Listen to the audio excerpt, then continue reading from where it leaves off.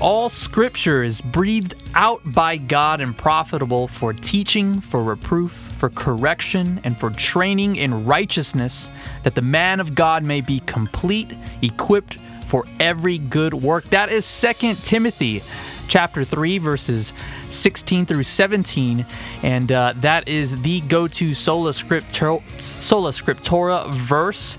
And but is that limited, ladies and gentlemen, to the King James Bible only? No, I think not. Yeah. Well, we're going to be discussing a little bit of that today with a first-time guest, a author of the book titled "Authorize the Use and Misuse of the King James Bible." But before we introduce him, I'm your host, Julio Mad Rodriguez, and across from me is the AW. And I forgot, where are we coming out? We're coming at you from the great state of Texas. Texas. Yeah, and that is the AW Varilla, always doing that. And to the right of me, I have the Presidente, Mr. Steve Den Hartog. Hello, everybody. Good to be with you here today. Well, I wanted to talk a little bit about our experience encountering King James Onlyist. For me, it's kind of a little bit of a kind of like a, what do you call it? Like I've never seen a unicorn before. I hear about them, but then one time I actually came across one, and it was a little strange. We had a disagreement, but then after we shook hands and we went our separate ways. So oh yeah, we're still brothers in Christ, but yeah, there's some different perspective there. Yeah. Yeah. Abe, you? I mean, I think the subject is very interesting to me. I listen to a lot of James White on the subject, just because he's always battling Steve Anderson. Yeah.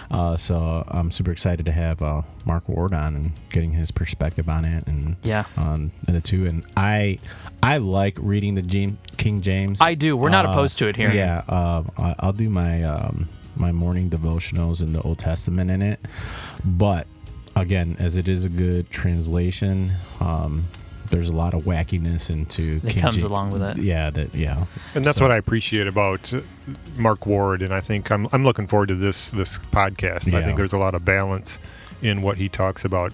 You know, talking about the advantages of the King James. I mean, there is a certain degree of grandeur. You know, there is there, and so. Yeah, there's a beauty that the ESV and NASB just doesn't carry, and what I'm talking about specifically is more of the way that is written, the way that it sounds. But my encounter with the King James Onlyist was at a Starbucks, and he had told me that's your first problem is Starbucks. Oh yeah, that's right. I work at Bridge. I was in Houston, man. I was in Houston. Pagan coffee. But when he told me that the only authoritative word of God was in English, and it was the King James Bible, my mind, it was like a shotgun hit me mentally. Yeah. I was like, wait a second. So you're telling me that people who do not speak English, like they're just kind of English. Yeah, exactly. They're completely left out. So it was just a strange discussion. That was the only encounter I've had with the King James Onlyist. And again, I'm not opposed to the King James Bible, but that's it. Anyway, guys, well, we are Bridge Radio. We are Bridge Ministries. We are we're out of the great state of Texas again, and we are a Reformed Christian bookstore, teaching ministry, and coffee shop. And you can subscribe to this podcast if you're enjoying it already. We're on all the major podcast platforms. You could download us on at the Bridge app. Just go to the App Store, Bridge Ministries, and you type in. You'll see our name, slogan, Coffee and Good News, and you could continue listening there from here on out. So. And a shout out to our international listeners again. Thank you very much for listening to Bridge Radio. Yes, share. Yeah, send us an email too, wherever you are in the world. Yes, especially outside of the U.S. Send us an email or something. We love to hear from you guys. Yeah, that would be great. JulioBridgman@gmail.com. You can catch me there. All right, Abe, Steve, we ready? Let's do this. All right, so he is a first-time guest. Mark Ward received his PhD in New Testament interpretation from Bob Jones University in 2012. He now serves the church as a Logos Pro at Faith Life, writing weekly articles on Bible study at the Logos Talk blog. He is the author of multiple high school Bible textbooks, including The Story of the Old Testament and Biblical Worldview, Creation, Fall, Redemption.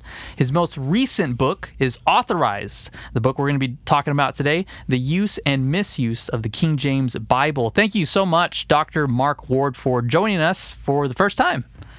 It's a pleasure to serve you and your listeners.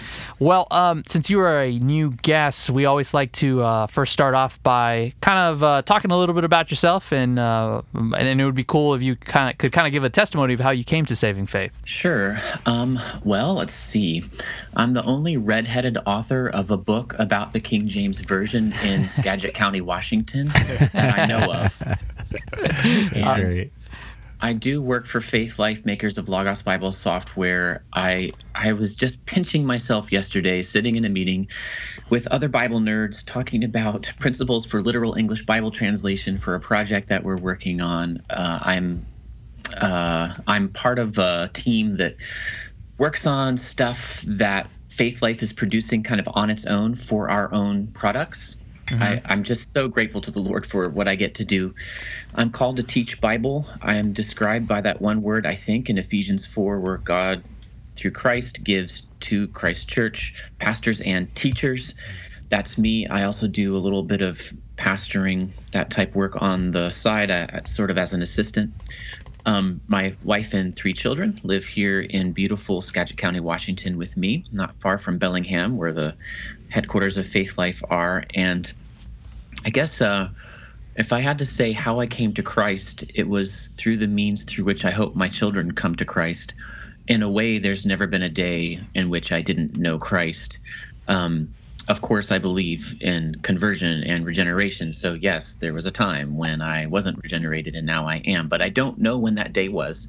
I professed faith in Christ when I was 4. And, I didn't really understand it. I remember as a 7-year-old, maybe 8-year-old, just kind of dawning on me, vicarious atonement. Of course, I didn't even know those words, but I understood Christ taking my punishment. And then when I was 14 or 15, I think is when I first recall sort of having independent affections for Christ and his word and for prayer.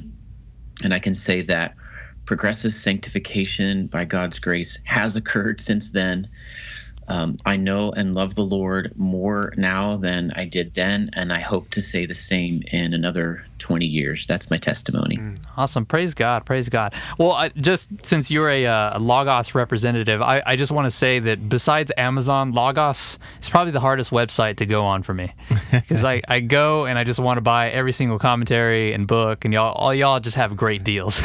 And I always get a guy, Jim, calling me to see if I want to add to my library. So yeah, I really believe in the product. I actually, 2 months before they called me to see if I'd work there, a friend of mine said, you should go work for Logos. And I said, I'll never do that. But he said that for the reasons that I ultimately came, which was I love it myself. I use it myself. Yeah. I looked at my own purchase history. And when I came to the company, I can look at my own account, and I saw, wow, I spent over $3,000. How did I do that? I'm so grateful. It got me through a dissertation without having to go to the library every 2 seconds. Seriously. And I use it all the time. Yeah. Well, you guys make it easy for sure, because I just have my credit card already stored in there, and I just got to press one button, and then there you go. That's it. You have sanctified consumerism. Yeah. That's so great. Good. That's so good. All right, so let's jump into your book. I've been reading a couple of chapters and skimming through it. I love in the very front of the book, D.A. Carson just says highly recommended, and when D.A. speaks, he speaks. Yes. So so you listen. So it's been fun to read, but I want to start off with a simple question, and that's just asking you, how did the King James Bible become what it is? And then also knowing that there were prior older translations, including the Geneva Bible and the Wycliffe translation. In other words, just why the King James? How come it's so famous?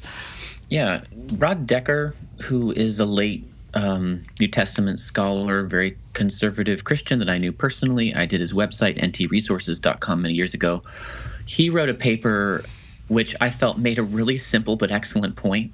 We accord all these superlatives to the King James Version, and I myself do love it. It is filling my head and heart to this day. 30 years after my Awana leaders first started making me memorize these things and giving me trinkets in exchange, I got more value than just those trinkets. I still love the King James. But the reason it is accorded these superlatives of literary beauty is not merely because it is literarily beautiful, although that's true.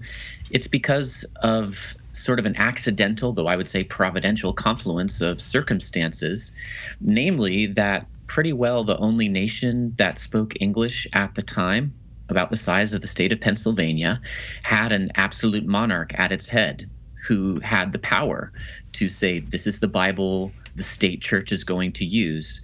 And although there were Puritans and others even on the continent who spoke English and used the Geneva Bible, that power of the monarch proved to be sufficient to unseat the Geneva Bible and the King James predecessors, like the Bishop's Bible, of which it's a revision, and Tyndale, his translation of not quite the entire Bible, and of course Wycliffe from several hundred years prior, which wasn't even really the same English, and because of that cultural cohesion created by having an absolute monarch, we got one common standard. Not every country has had that, and today we no longer have that.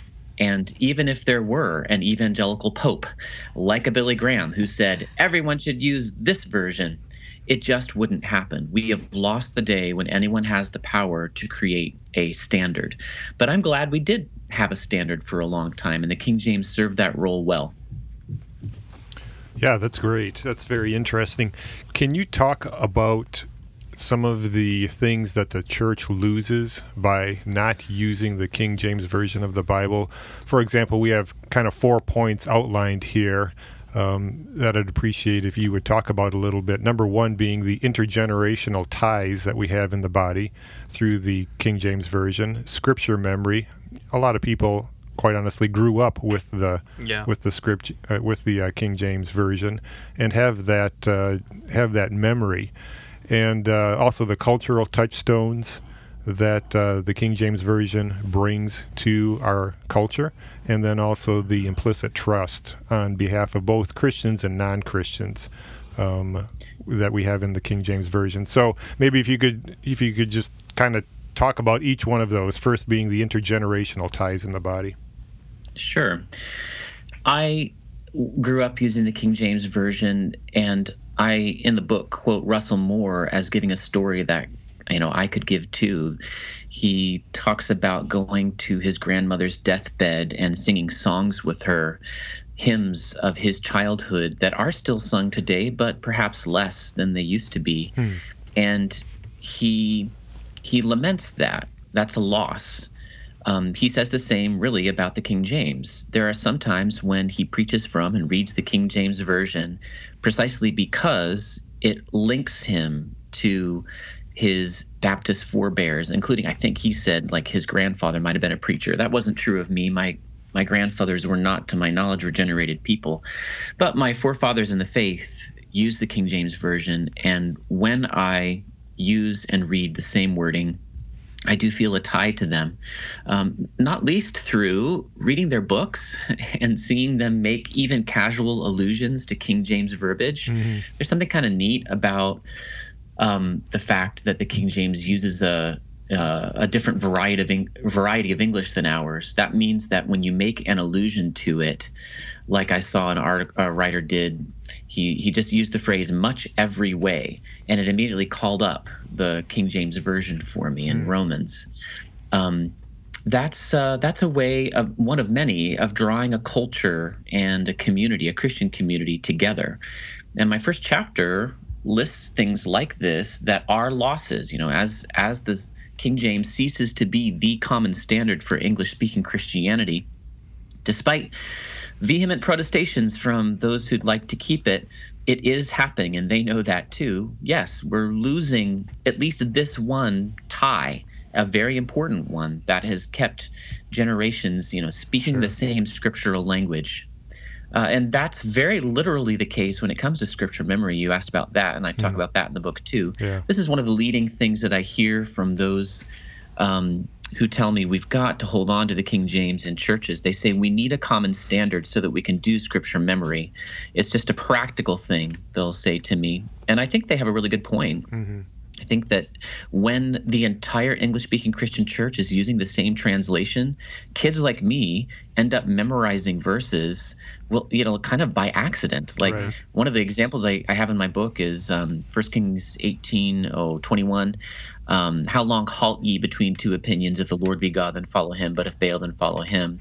Not sure I got that word perfectly, but I got to thinking, where did I memorize that? I don't think that was an Awana verse. It doesn't really make sense for Cubbies. Right. So, or Sparks. I think that I just heard enough sermons on it and heard it referenced, and it's just kind of stuck. Sure. And that doesn't happen as readily if some people in the Christian community are citing the NIV, others the ESV, others the NASB. Sure. And the church has a harder time just, reciting scripture memory verses together if the pastor leads them to do that. Yeah, those are genuine losses. I already feel like I've talked too much, even though I didn't answer all four. So let me just stop and you guys say something, and then I'll give the other two. No, I think like the scripture memory, I think that there's something to the grandeur of the King James Version that lends itself to scripture memorization. That maybe we don't have with other translations. It's kind of like memorizing poetry.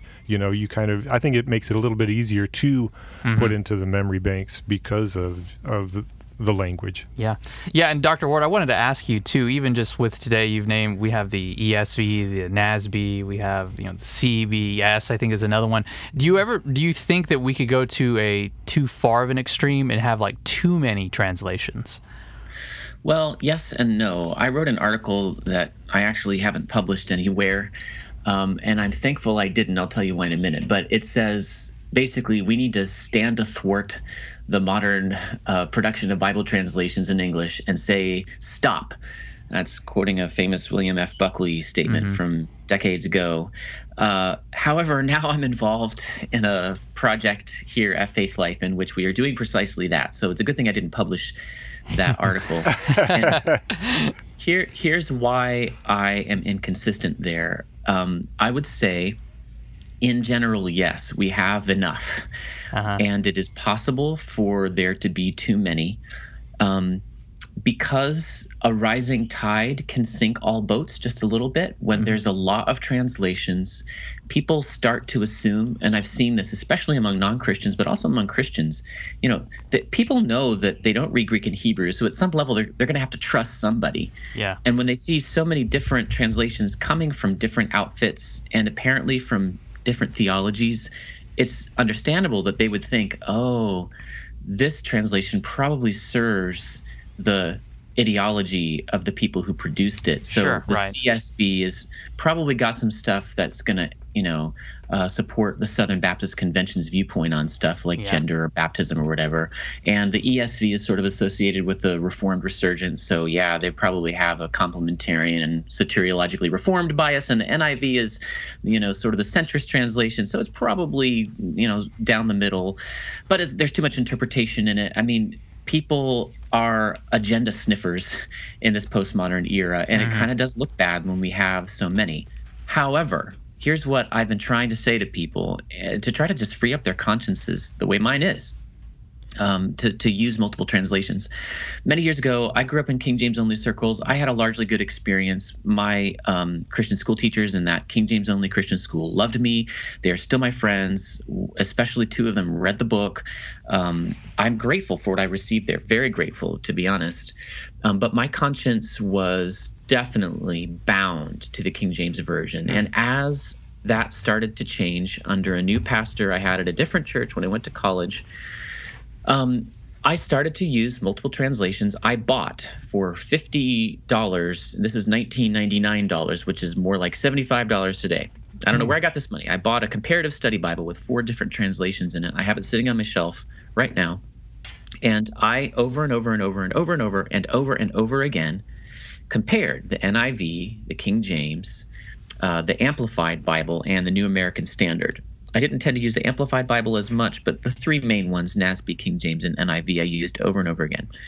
And over and over and over again, I found that comparing these, very literal NASB translation, not so literal NIV translation, and kind of literal King James helped me understand I understood better what Solomon was saying in Proverbs and what Paul was saying in Romans and what Jude was saying in Jude. Sure. And I just couldn't get upset anymore about the existence of multiple Bible translations when it was helping me so much. And I'm afraid that we've got people who are all exercised about the confusion that supposedly arises from having multiple translations, when if they would just give it a chance, Right. that this embarrassment of riches might actually help them and the people in their church understand, then they could see this rather than a dark cloud. They could see it as pretty well all silver lining. Like, what a great problem to have. Right. We've got multiple angles helping us understand God's word. That's good. That's good.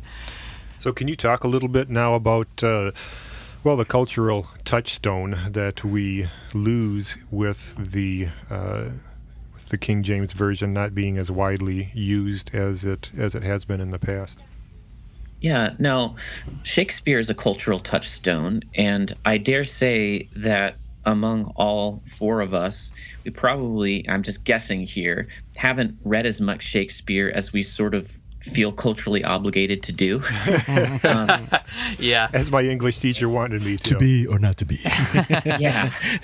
But how did you know that phrase, to be or not to be? Yeah. It's just in the cultural Yeah. air. Absolutely. And that's true of the New York Times writers who regularly make allusions to Shakespeare without probably having read and actually sat down to memorize it all. You know, there are just these phrases that make it into the cultural lexicon. Well, of course, the same has happened for the King James Bible. Yeah. And I found it interesting over time. I've seen secular writers, didn't grow up on scripture at all, who decided out of cultural obligation at some point to read through the King James Bible, and they suddenly realize, oh, the skin of his teeth, oh, that comes from Job. And that happens repeatedly to them. That cultural touchstone and those phrases, I think are necessarily going to fade. Yeah. And that's a value that, well, yeah, if I could keep that, I'd like to. But if that value, which is a genuine value, it's a good thing, I'd like to hold on to it. I like my culture, broadly speaking. I know the fall has twisted it in many ways, but this is one way in which it's good. If that value competes with the value of understanding what God said because it's translated into my English, then I know which one needs to win. And that is the argument of my book. I'm not saying that the cultural touchstone is valueless. I'm saying that there's a more important value, scripturally speaking, that we ought to hold on to. Yeah, that makes a lot of sense. Finally, point number 4, can you talk a little bit about the implicit trust, both on behalf of Christians and non-Christians, that we lose with the not having the KJV read as much as it was before?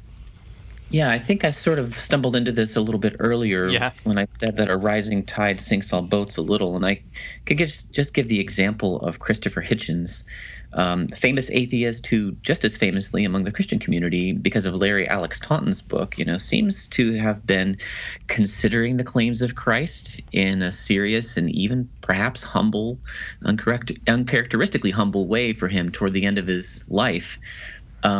He said in a Vanity Fair article, which was really profound, he's such an awesome writer, he said that there's a new Babel that arises when there are all these new Bibles. And he, as an atheist, this is kind of weird, preferred just having the one standard. So at least we know the faith that we're rejecting. That's kind of what he's saying. And he looks at editions of the Bible, like the U.S., the Patriots Bible and the Bible for firefighters and the Bible for couples and the Women's Study Bible, and he thinks they're all different translations. Understandably, it's not his brief,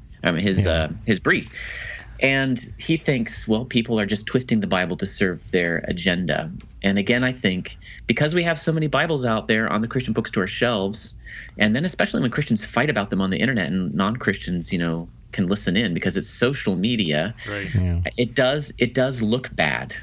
And that's a downside. That is something we're losing. If we had a common standard, we'd be missing at least this one fight. Sure. Yeah, that makes a lot of sense. And just with the fighting, because we've come across it here, and everybody's like NASB or King James or ESV, best translation. They're always pinning each other. I guess I'm just where can we have like just friendly discussion about just these different translations and versions without getting it just too far? And I just wondered, because we do see that on social media, and I just wanted to touch on that a little bit. Yeah, this brings up so many thoughts. The number one easy answer is you can't have that discussion on social media. That's the last place you can have a kind discussion. Yeah. But I have seen on Facebook there are groups where they're kind of self-selected, and you can have a discussion because it's not really public. It's private within a group of a manageable size. That can happen. But I've been giving a lot of thought to what is the moral responsibility of people, Christians, who fight over Bible translations on social media? And there's a couple scriptural passages that have come to mind. One is a Greek word, and I'll hazard this here. Logomachia is word fights. Quarrels about words is how it's often translated. I don't remember how the King James translates it. And I see that sometimes, and Paul says stay away from that. So if he says stay away from that and yet we're doing it, then we're sinning. And let's just acknowledge that a good bit of the discussion about Bible translation online is sin. Not all of it, but a good bit of it. And then I also think of the works of the flesh in Galatians 5. I was just going over this passage, trying to summarize it for sixth graders in a project I'm writing for BJU Press, a sixth grade worldview textbook I'm excited about.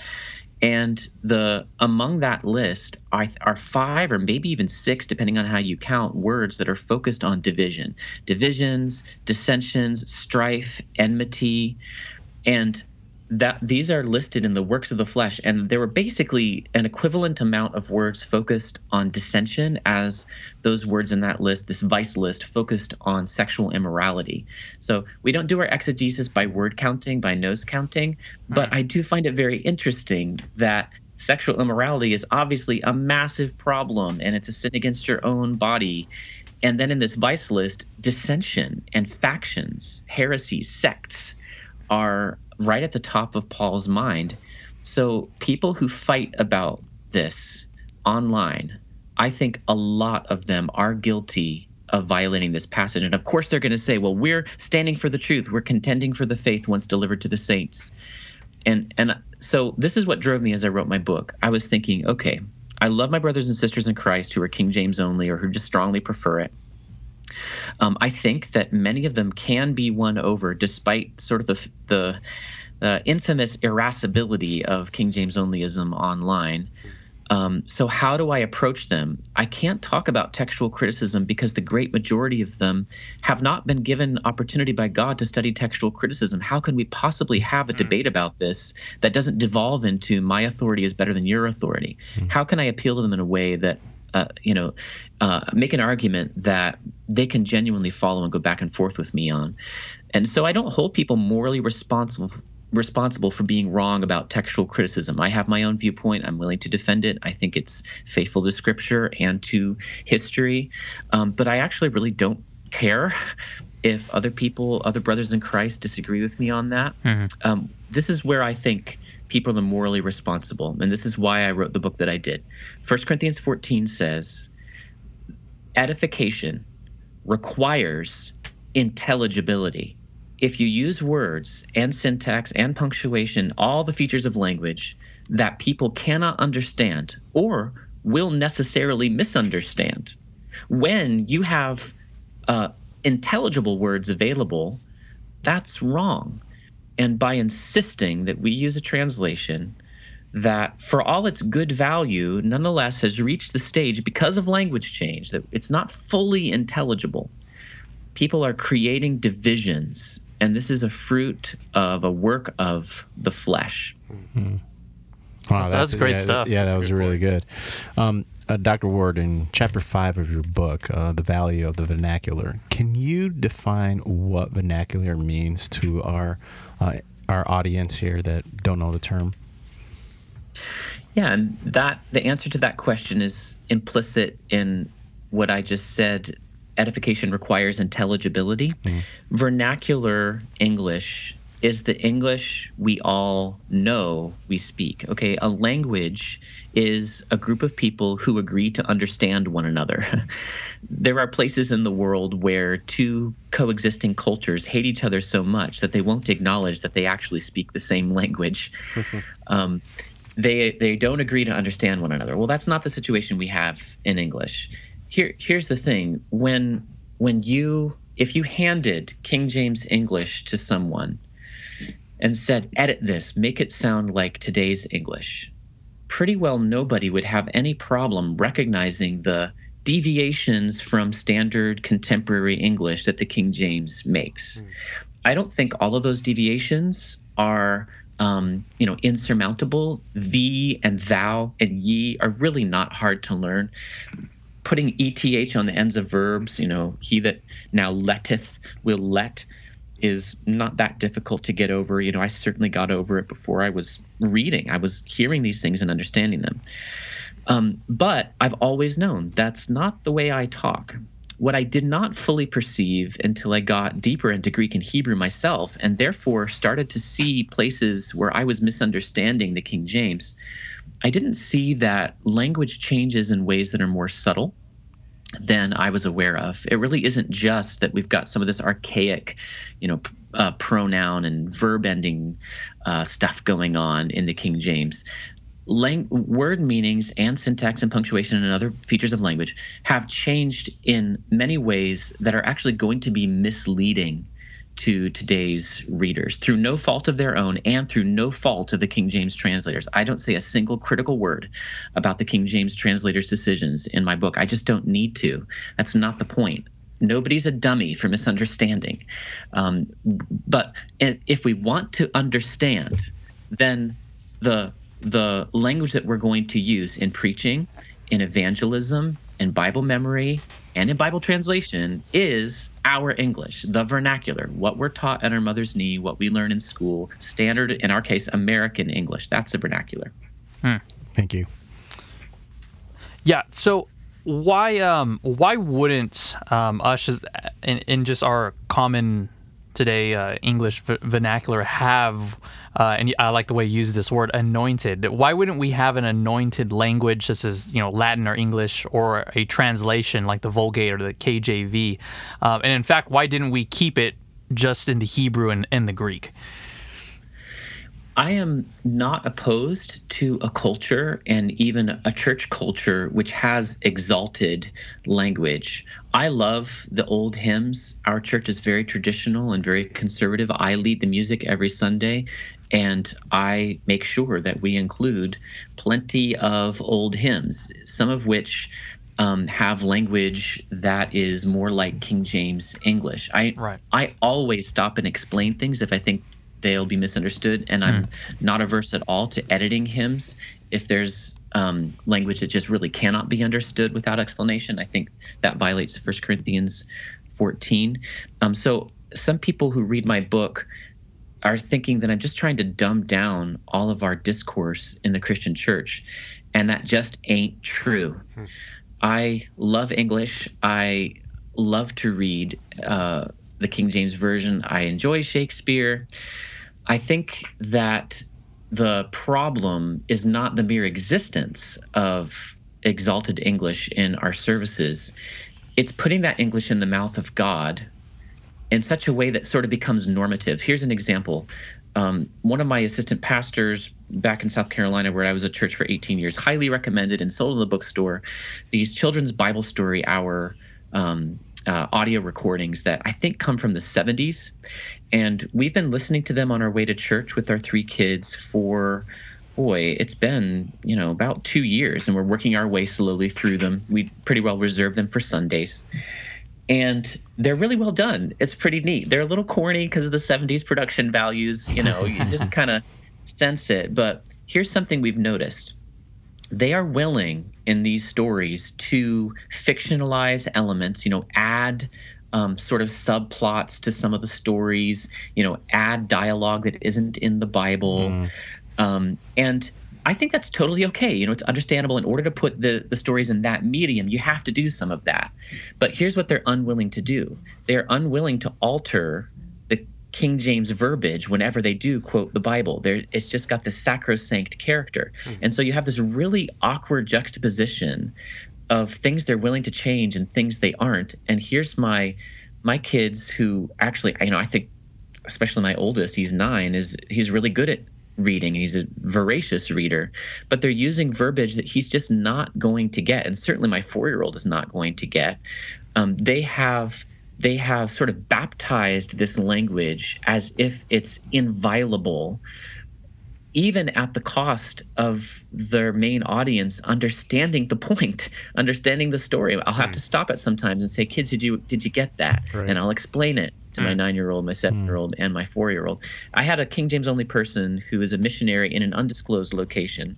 Undisclosed because he's no longer King James only, and he's wondering, what in the world do I do? Because all my supporting churches are King James only. This is a very difficult position for some people to be in. I urge them to have integrity, but I also understand it might need to be a process here. He said to me, once he changed his value, his central value in this whole debate, from the preservation of the sanctity of the King James to understanding what God said, it just recast everything for him. Wow. Yeah, that's good. And I've thought of that so many times. Yeah, I think that's really interesting, especially considering the fact that, the New Testament, for example, was written in a Greek that everybody could understand, written in Koine Greek for the purpose of making sure that it was understood by the general population. So yeah, the word koine just means common. It's something that people had in common. And when the King James translators, when they wrote a preface to the King James Version, they used the equivalent word in English at that time when they said, we want the Bible to be understood of the very vulgar. We would say we want the Bible to be understood by, not of, the common people. Right. There's a good example of how, vulgar doesn't mean what it used to mean. Right. Most people tend to recognize that. Some changes are more subtle. But that was a value held by the translators that comes down to them from Tyndale and ultimately from the Bible itself. Yeah, and God could have chosen highfalutin literary language. And in some books, Hebrews, Luke, and Acts, and certainly the Old Testament poetry, the language is more difficult, but it was recognizably current. It wasn't archaic. Right. And so we should do the same in our translations. Yeah. Yeah. And can you talk a little bit, too, about just the Bible and the vernacular translation, especially with the Septuagint, and just kind of that biblical argumentation there for having, different translations? Yeah, the Septuagint is, of course, the Greek translation of the Old Testament that was made prior to the time of Christ, in about the century before Christ. And it's a pretty fuzzy. It's a hot area of study right now, and it's pretty nerdy and fun. And it does provide some insights into especially the history of the Hebrew Old Testament and some places where they have textual variants. I find it really interesting. And actually yesterday at the offices at Lexham, we were talking about the Lexham English Septuagint, which we're planning to put out in a beautiful print edition. And after this interview today, I'm going to spend some time, Lord willing, going over some of the revision work that we're doing. So I value the Septuagint. And one of the reasons I do is that the New Testament writers themselves valued it. It was their Bible. For Greek-speaking Jews, this was the Word of God. And I find this so interesting. The modern King James only movement consistently talks as if the King James is itself perfect, and it's all important to them that we have a perfectly accurate translation, or we don't have God's words at all. We can't trust any of it if we can't trust all of it. And I understand the impulse. I really do. I would love to have a perfect translation too. It's not really possible unless God inspires it, though. And that's what the King James translators said. They said it takes inspiration to have a perfect translation. And they were saying, we're not inspired. We're just trying to make a good translation better. They also said, take a look at the Septuagint, particularly the portions of it that the New Testament writers quote. And they said the Septuagint is not a perfect translation, and yet the New Testament writers quote it because they know it's what the Jewish people to whom they're writing and giving Christian apologetics. It's what they trust. And if they made their own translation of the Hebrew Bible, which might have been more accurate, of course, if they're writing under inspiration, it would have been. Nonetheless, their intended audience would have said, you only changed that translation in order to make it say what you wanted to say. So the issue of translation trust has been around for a long, long time. It's always been there. And the King James translators recognized it, and we can recognize it today too. I think thinking through what is the Septuagint and how did the New Testament writers use it is a helpful corrective to some of the folk theology that's developed around Bible translation, especially in King James only circles. Yeah, that's really interesting. Can you, going on to some of the objections with regards to the vernacular translations, the common vernacular translations that we have nowadays, can you talk a little bit about some of those objections? For example, one that is often given is that the King James Version is a faithful, literal translation, and all other translations are paraphrases, and kind of along with that, that the modern translations are based on corrupted Greek and Hebrew texts. You asked two separate questions that I would like to keep entirely separate. Sure. And that the King James only movement and my brothers and sisters there, and I'm just going to say this in all honesty, they always conflate those two questions. Mm-hmm. I wrote my book in order, in part, to divorce those two questions. I think they are to be kept utterly separate.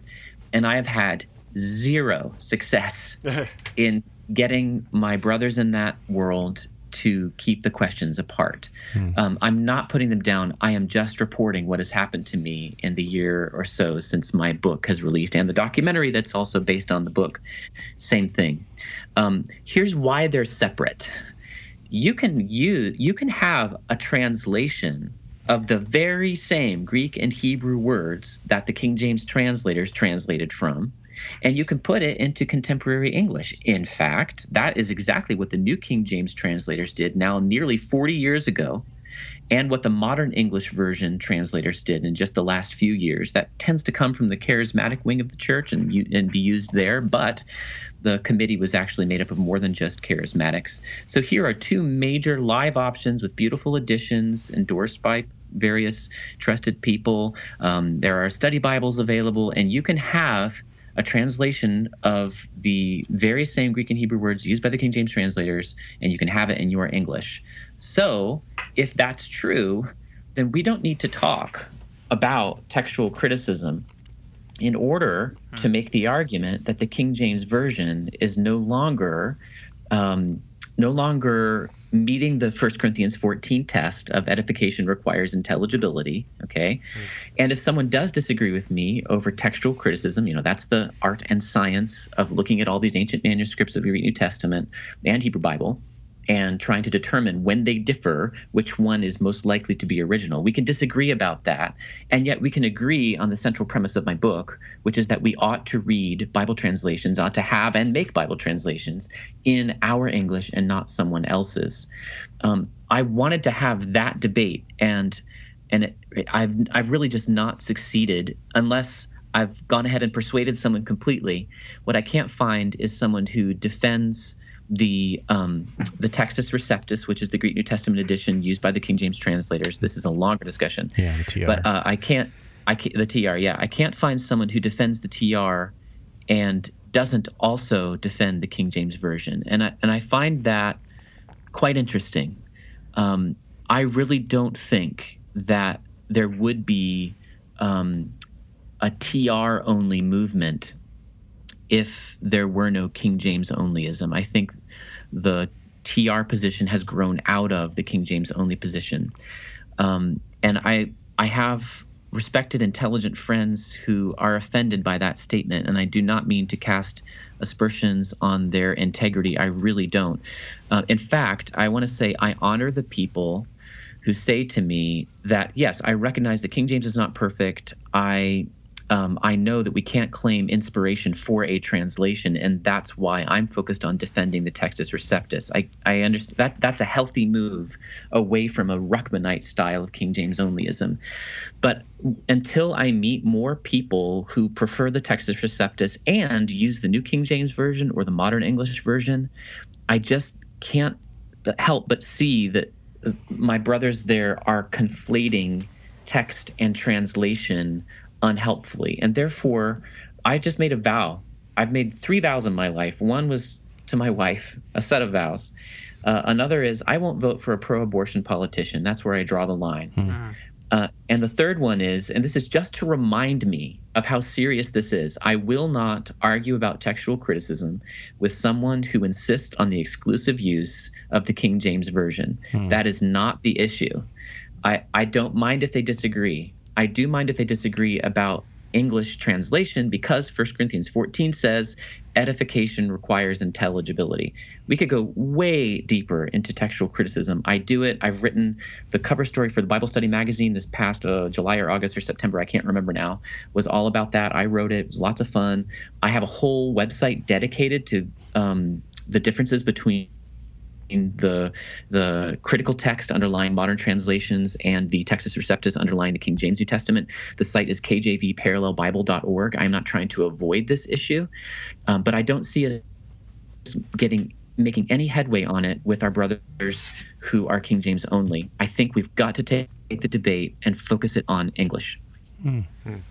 Can you talk a little bit, just briefly, with regards to the texts that the modern translations are based on, and why we would not consider those to be corrupted Greek and Hebrew texts, like the original manuscripts that the modern translations are based on, that are other than the King James Version?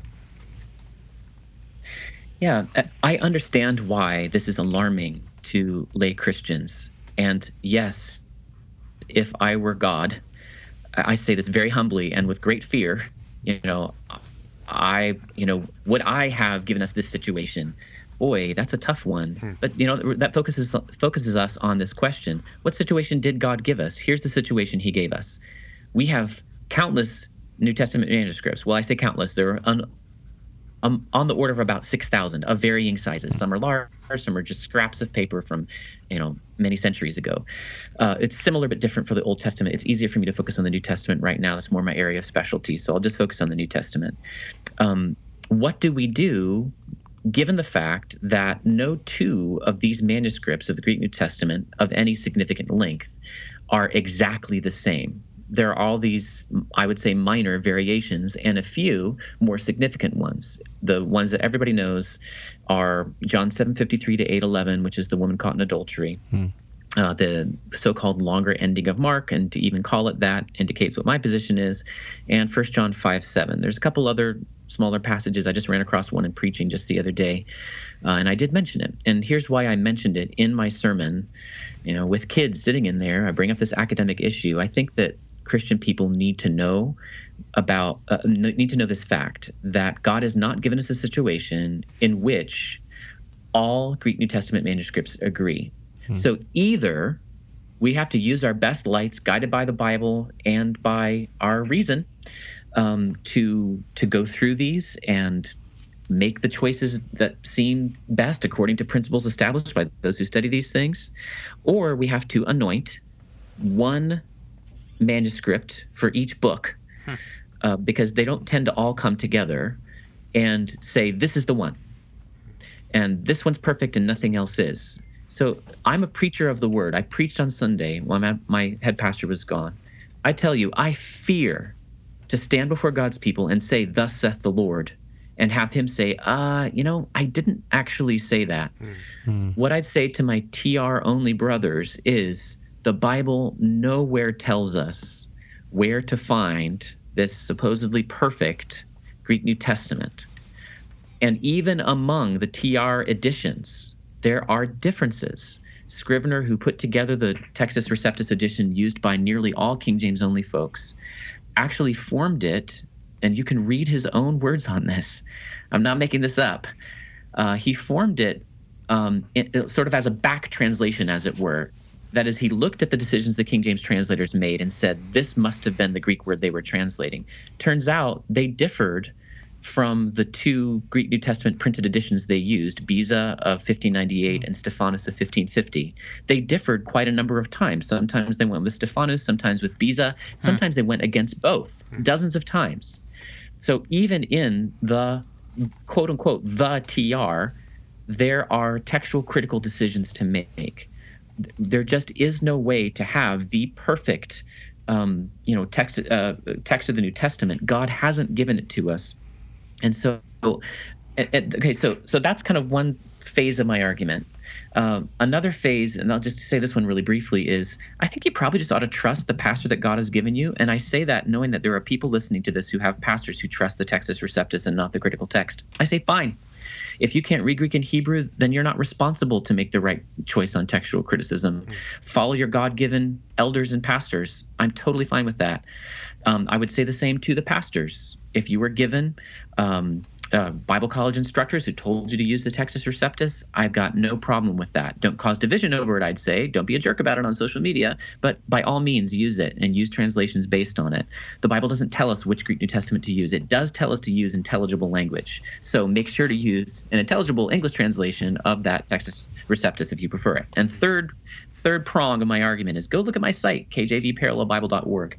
If you are exercised or troubled or fighting or whatever about the differences between Greek New Testaments, I laid them all out for you with the help of my volunteers in a 2-year project that just launched a couple months ago now. It was I put it up on Evangelical Textual Criticism and announced it. It's gotten some good feedback, and it's totally neutral. I'm not trying to push you one way or the other. You can actually look for yourself at the differences between the Greek text underlying the King James New Testament and that underlying the ESV, NIV, CSB, etc. And I think you will see, as I did, two things. The differences are generally excessively minor. Did the star come and stand over baby Jesus, or did it come to rest over him? No doctrine is impacted by that. Yeah. And I think you'll also see something that only my project can show you. And this is what really jumped out at me. Yes, there are differences among these two printed editions of the Greek New Testament, but the similarities vastly outweigh them. There's verse after verse, even chapter after chapter, which are entirely the same. This idea that one is radically corrupt and the other is perfectly pure, you'll see for yourself, it just isn't so. Christians should not be dividing over this, even if they have differences of opinion, and I really think that's okay. They shouldn't be dividing over this. And we're just seeking truth, and I really love that. I mean, can you imagine if we did just have one like authorized book? I mean, we would never open it. I mean, this is just we see these things and we have nice discussions about it. Obviously, there's scholarly work involved that if somebody wanted to go and learn more, but there is the truth out there, but I'm just thinking God knew what he was doing when he was doing all this, because we wouldn't be sitting in this podcast if we just have one sole, And I think the fundamentally important point is simply that there are no core doctrines that are impacted by these different texts. The deity of Christ, salvation being through faith in Christ alone. And this is the World Translation Bible. Yeah. Oh, yeah. All right. You mean the New World Translation? The New World. The New World. The New World That's Translation. the one I warn people against. Don't use that one. Okay? Yes. No, never. We just did a podcast with an ex-Jehovah's Witness, and we had a field day just kind of talking about that. Anyway, before we land the plane, we always allow our guests to share the gospel. We know it's not Bible translations that bring people to saving faith, but the message of the gospel. And so if you would please do that, Dr. Ward, the floor is yours. Sure. Of course, you prepared me for this question, so I got to thinking, boy, what do I say? I heard someone else on one of your previous episodes, and I think it's neat that people can give the right answer sort of from different perspectives. That is either from a personal one or, of course, from a scriptural one. But what can I do? I can't do anything but go to 1 Corinthians 15. Now I would remind you, brothers, of the gospel I preached to you, which you received, in which you stand, and by which you are being saved, if you hold fast to the word I preached to you, unless you believed in vain. For I delivered to you as of first importance what I also received. Point number one. that Christ died for our sins in accordance with the scriptures. So, okay, it's not just that he died, it's that his death had a significance that has to be told to us, has to be revealed to us. We could have observed Christ dying and not known that he died for our sins unless it was revealed to us by God. And it was revealed to us in the scriptures. In Luke 22, Jesus is explaining on the road to Emmaus to these two disciples that his death and resurrection were necessary according to the Old Testament. Boy, I would have loved to hear that sermon. And then there's a subpoint under point number 1, that he was buried. Okay, so this happened in real space-time history. You don't bury people unless they're dead.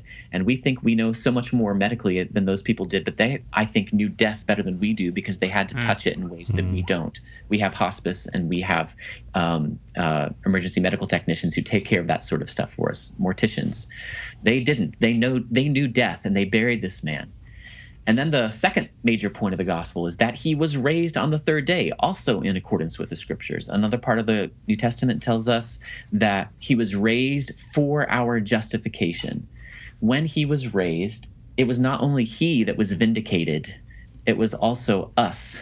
If we are in Christ, then we get all the benefits of that death and resurrection. Paul says in Romans, we died with him. We were also raised with him. That's how tight our union with Christ is.